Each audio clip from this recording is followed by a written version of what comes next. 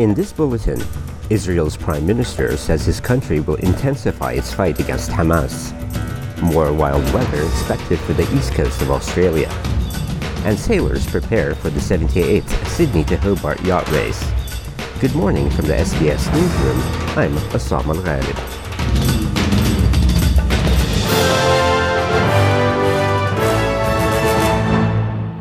Israel's Prime Minister Benjamin Netanyahu says his country will intensify its fight against Hamas. He's told members of his party that Israel's military campaign is not close to being over. In other developments, Egypt is reported to have proposed a plan for a ceasefire. Media reports say the plan would see the gradual release of all Israeli hostages and a number of Palestinian prisoners being held in Israeli jails over the course of a month and a half. Pope Francis has blasted the weapons industry and its instruments of death that are fueling wars around the globe as he made a Christmas Day appeal for peace in the world, and in particular between Israel and the Palestinians. Speaking from St. Peter's Basilica, Francis said he grieved the Hamas attack against southern Israel on the 7th of October and called for the release of the hostages. And he begged for an end to Israel's campaign in Gaza and called for humanitarian aid to reach the Strip. Francis devoted his Christmas Day blessing to a call for peace in the world. Authorities have warned people to stay on alert for more wild conditions, with wet weather predicted to impact much of the country's east coast. The Bureau of Meteorology says a low-pressure system is producing a second band of cloud with embedded thunderstorms through central New South Wales and over much of Victoria and southeastern South Australia. The Bureau also says a trough over western Queensland will deepen and move slowly east across the central and the southern part of the state over the next few days. Deputy Commissioner of the New South Wales State Emergency Service, Debbie Platts, says hundreds of volunteers spent Christmas mopping up after the first round of storms, and people should not get complacent. I think in a lot of the areas around New South Wales, it's actually quite a sunny day, and people may think that the weather is going to stay that way, but the BOM are telling us that we are expecting very severe thunderstorms, lightning strikes, large hailstorms, severe wind. So we would urge people to take heed of these warnings, remain indoors wherever possible, don't park your cars or stay under trees, and remember to stay safe and stay out of flooded waters.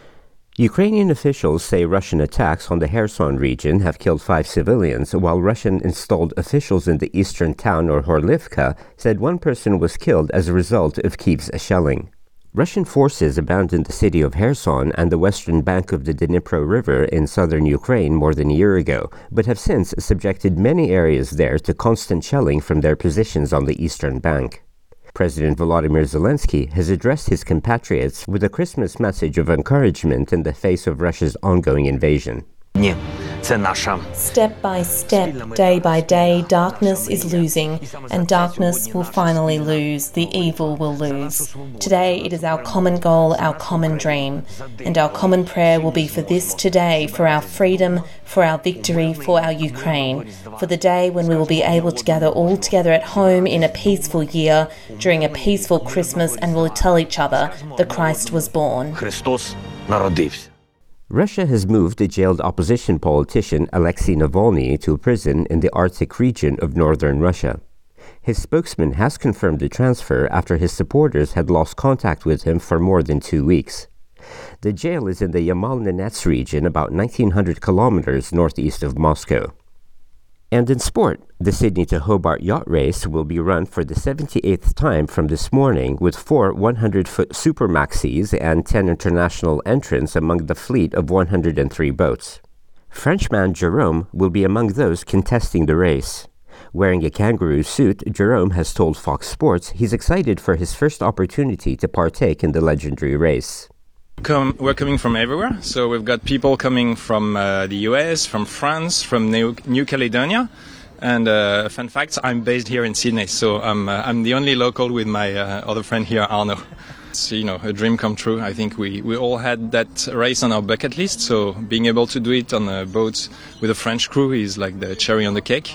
And, being French, we're going to bring a lot of super good food, and we have a chef on board who's going to cook for us, so whatever happens, we'll have good meals and a smile on our face when we get there. With the latest from the SBS Newsroom, I'm Assam Al-Ghalib.